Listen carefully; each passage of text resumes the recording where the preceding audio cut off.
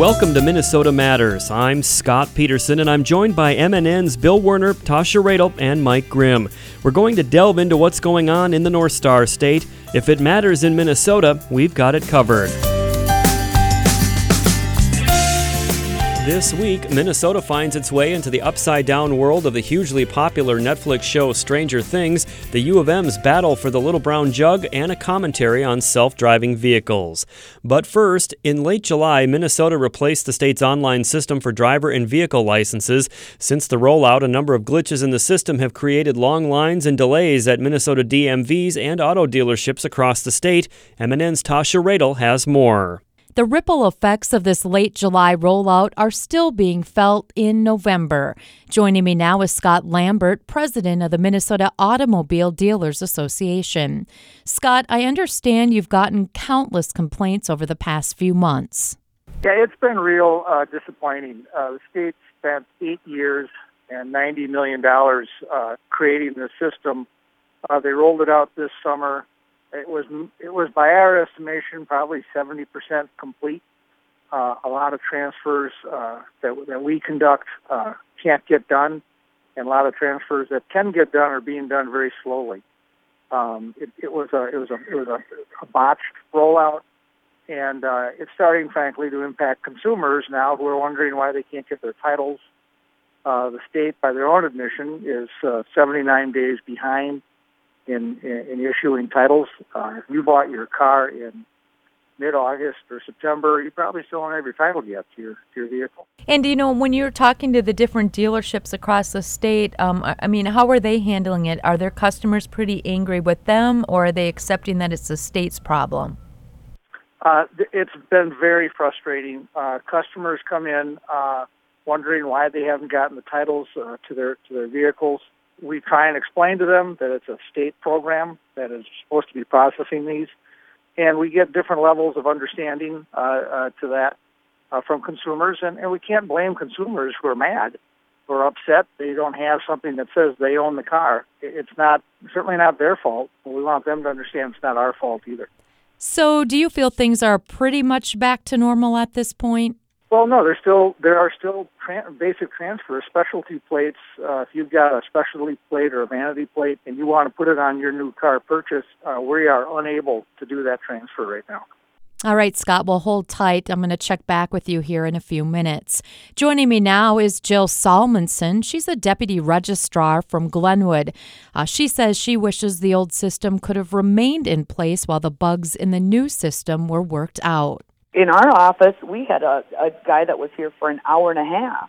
He was just trying to renew his tab, but it wouldn't let us renew them because it kept going into an error, and you can't go any further, and that's how the money's processed. I know you've been very frustrated trying to move past the errors. They could tell us to talk to our IT. Well, I don't have IT. It's me and another gal here, and we can't do it. We don't know what to do with this. We both left in tears yesterday. And have you heard from other registrars across the state? We try to get a hold of the state, and I know they're overwhelmed with phone calls from all the deputy registrars because there has to be hundreds throughout the state, and it's just not our office. We were told Rochester, Wilmer, down in the Twin Cities, there's so many. Thanks, Jill. And joining me now again is Scott Lambert, president of the Minnesota Automobile Dealers Association. Scott, now, switching gears a bit, despite all of these DMV glitches, how are automobile sales across the state looking in general? It kind of depends on where you're at. I think overall we're having a good year. I think the last numbers I saw, we were up probably 5%. I think the farm economy is impacting truck sales in greater Minnesota regions. So, and by that I mean in a bad way, because the farm economy is down a little bit, and that impacts our sales. So we'll end this year. My guess is we'll end this year maybe a little bit up from last year, which would be fine. So, but we're certainly not in any boom, but we're not in any bust right now either. Meanwhile, Governor Mark Dayton says the state's new online system for driver and vehicle licenses is still significantly better than the old one, despite the ongoing problems it's having. Dayton notes the scope of the system is huge, with 165,000 applications processed in 1 week. Some private companies that probably wisely roll something out in a very small location first and then see if there are glitches and then correct those. This one started out its entire state. Republicans are urging Dayton to shift the state's IT resources to address problems more quickly. They launched a website to gather constituent input and forward it to the state. Dayton calls the website a farce and says Republicans are not interested in helping anybody and simply want to use the problems for their political advantage. Back to you, Scott. Thank you, Tasha. Minnesota Matters returns after this.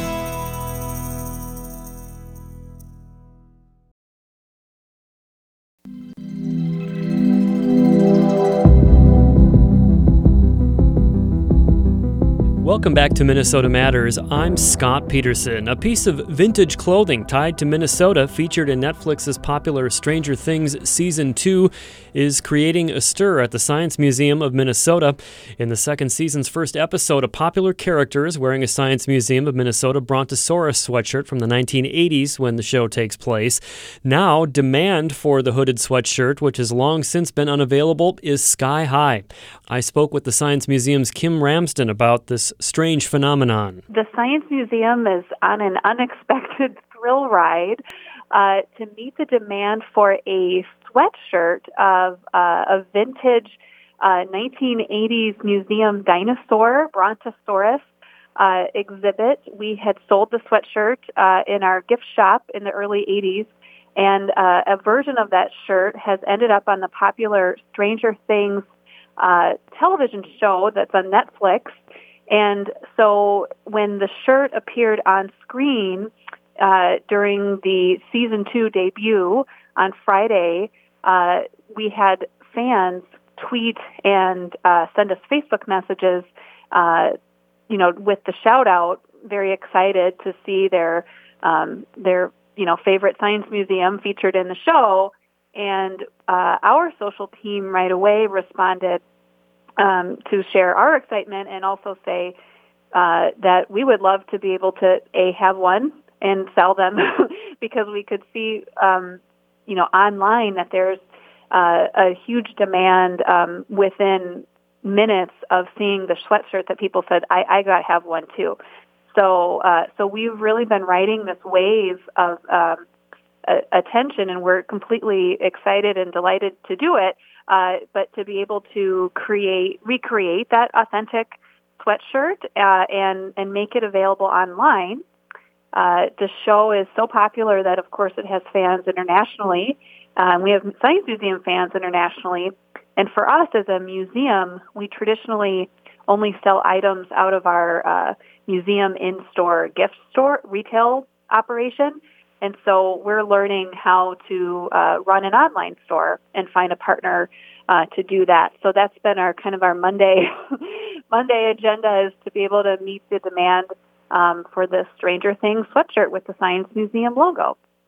And I'm asking for myself as well as listeners who are interested, but when might they be available? So the Science Museum is working to make sure that we can have the sweatshirt available this week. We are kind of doing the final touches to be able to process orders. So you can, as a fan, sign up on the Science Museum's website, www.smm.org, to be one of the first on an email list for when they become available.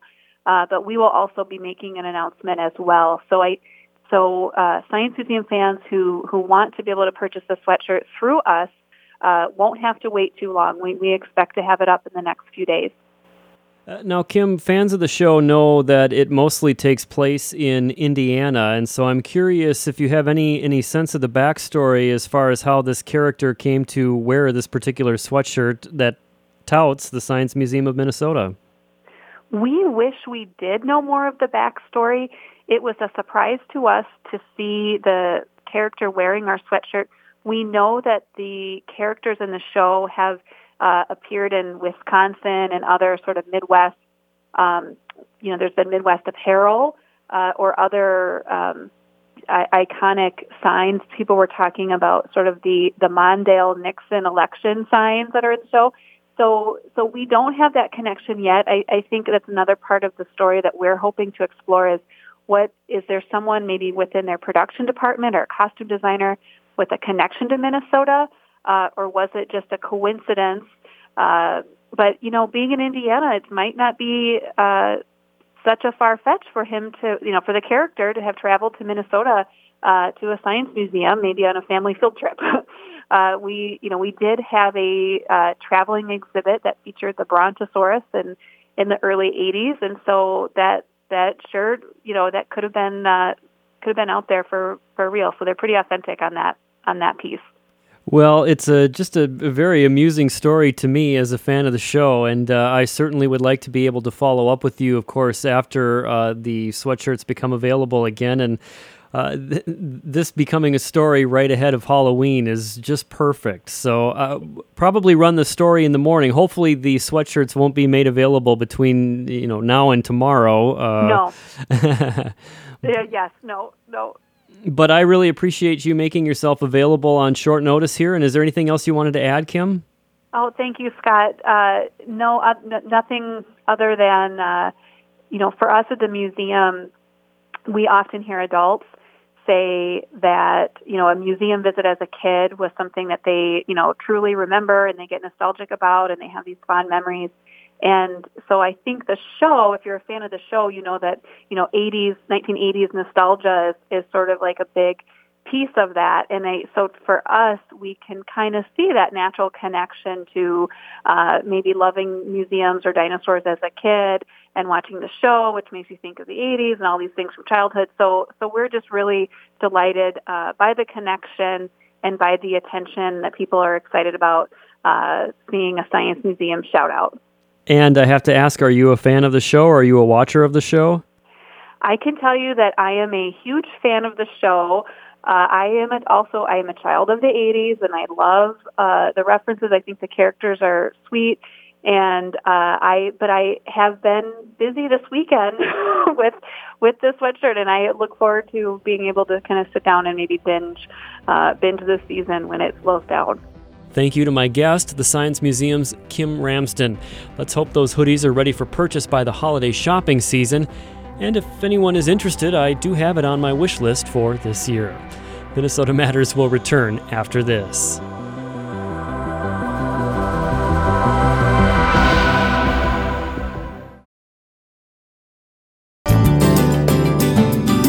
Welcome back to Minnesota Matters. The U of M football team visits the University of Michigan in college football this weekend. The two teams play for college football's oldest rivalry trophy, the Little Brown Jug. The last time the Gophers visited Ann Arbor, they won the Jug.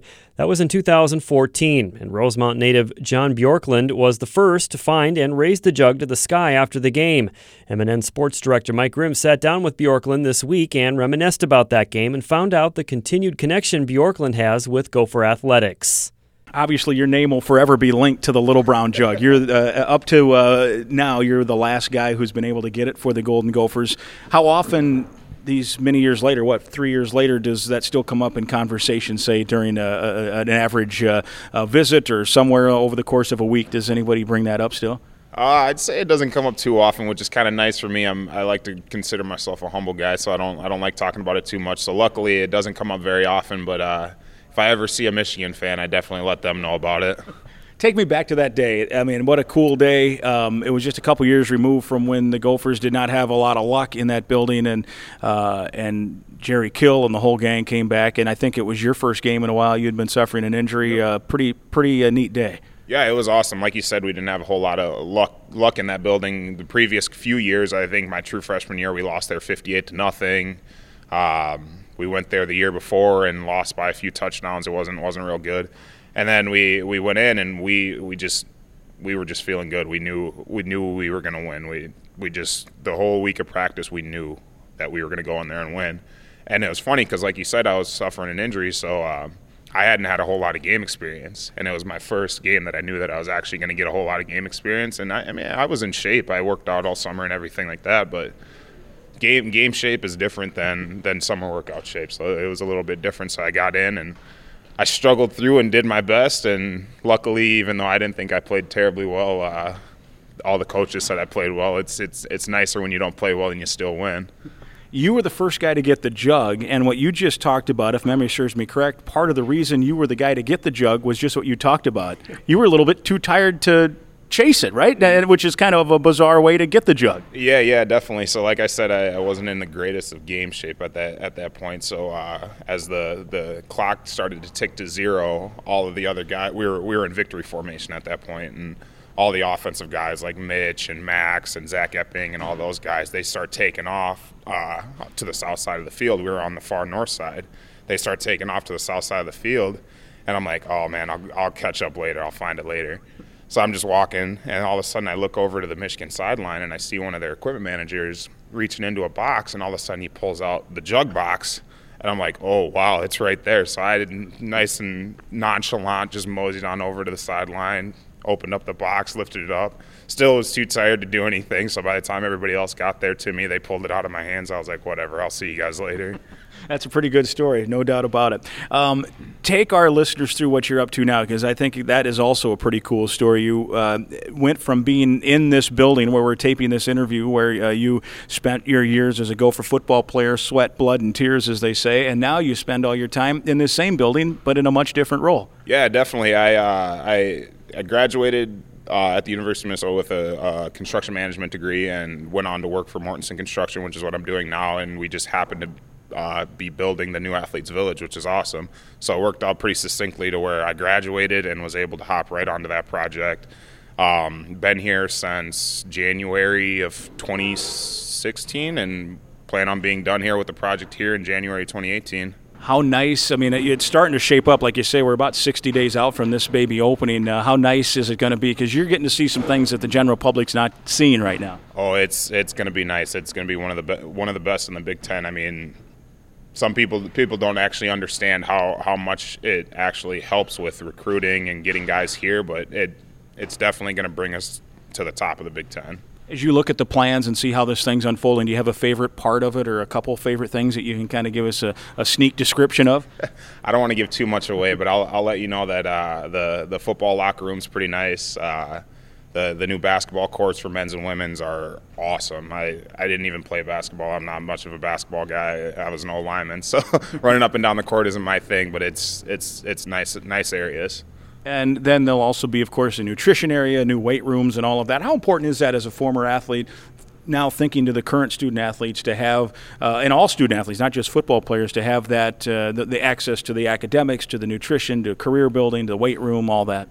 Oh, it's huge. I mean, to have everything right there in one building is going to make it so much easier. I mean, as a student athlete, you don't have a whole lot of time to waste, and so to have your leadership center where once you get to the point that I was at, where I'm like, there's a chance I may go pro, but it's a small chance. I need to start figuring out what I'm going to do after this, because those scholarship checks stop coming once I stop playing. So having that there is awesome. You still stay around. Obviously, you're working here every day, but you're also getting, I know you're doing some work. You get to still kind of, as a former player, get to work out in the strength and conditioning room here, get on the treadmill or what have you. How much have you gotten to know PJ Fleck and the coaching and the new coaching staff, and what is your impression of the direction it's headed? You know, I haven't got to know him too much. I gave PJ a tour of the village once or twice, and he seems like a great guy. He seems like a great coach. I mean, they just seem like they really click with the new type of the new school of college football. You know, it's a different, even from when I played and I was getting recruited, it was more old school, hard nosed. This is how things are. It doesn't matter about anything else. It's just what it is. Now he does it in a different way. He connects with the younger guys and gets them going, and they're super pumped up all the time, and it's fun to see. I mean, it would have been fun to play for them. Very good. Always great to see you, and really looking forward to January when they cut the ribbon on this thing. Good. I'm hoping you can be there. I'll be there. Sounds good. Thanks, Joe. You bet. That's Joe Bjorklund with MNN's Mike Grimm. Minnesota Matters will return after this.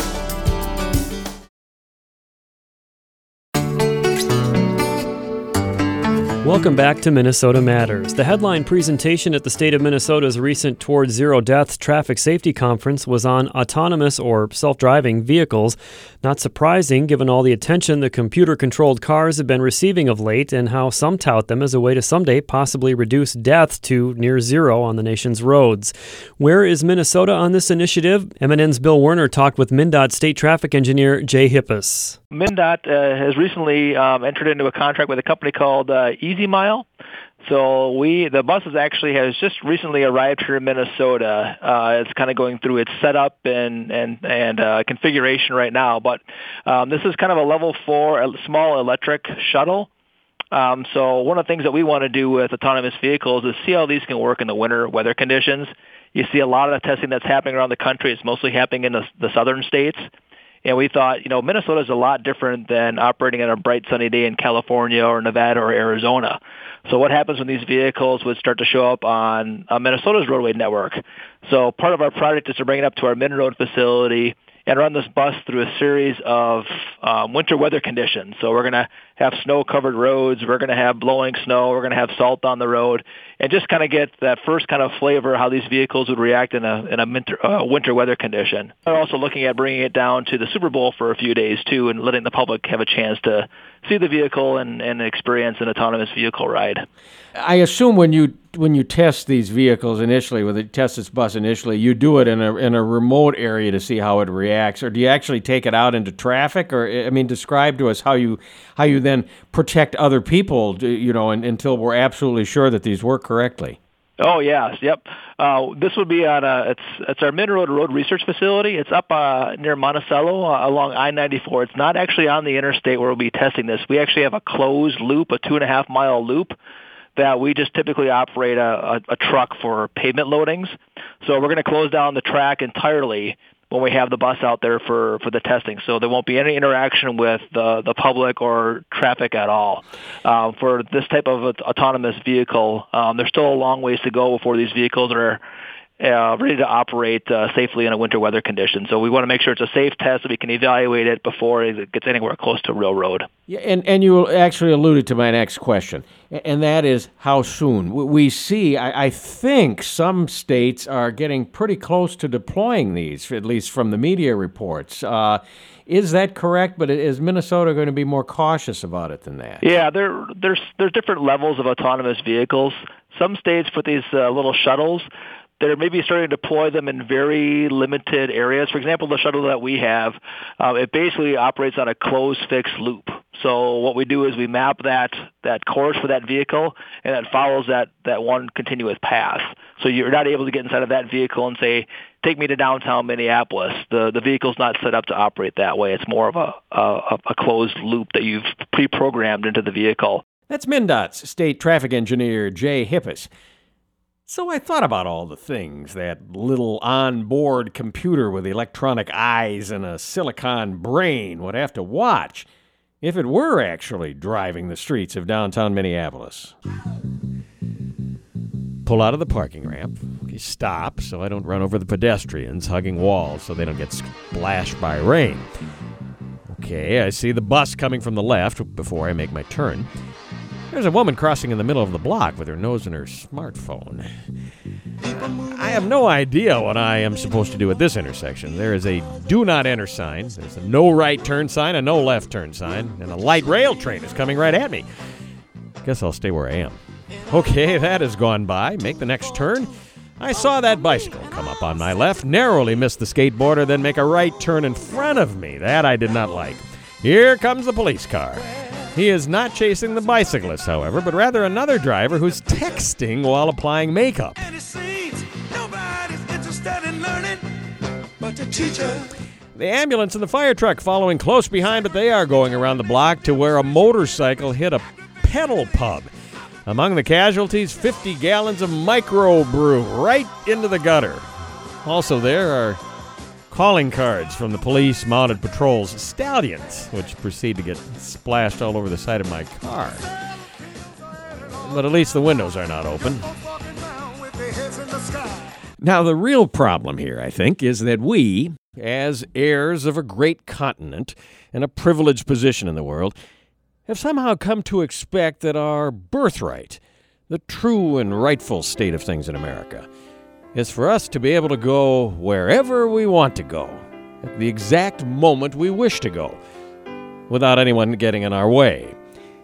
And perhaps we hope that someday soon, these computers will be able to restore that state of youth for us, so that we no longer are distracted by driving and can focus on making all the money necessary to finance the vast infrastructure and those clever devices, so we can again have the freedom of the open road in the United States of America.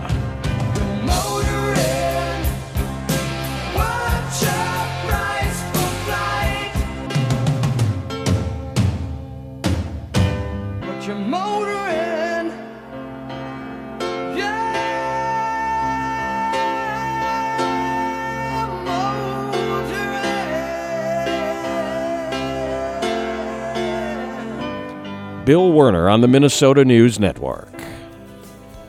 Thank you, Bill. That's going to do it for this week. Thank you for listening, and please tune in again next week for Minnesota Matters on this MNN station.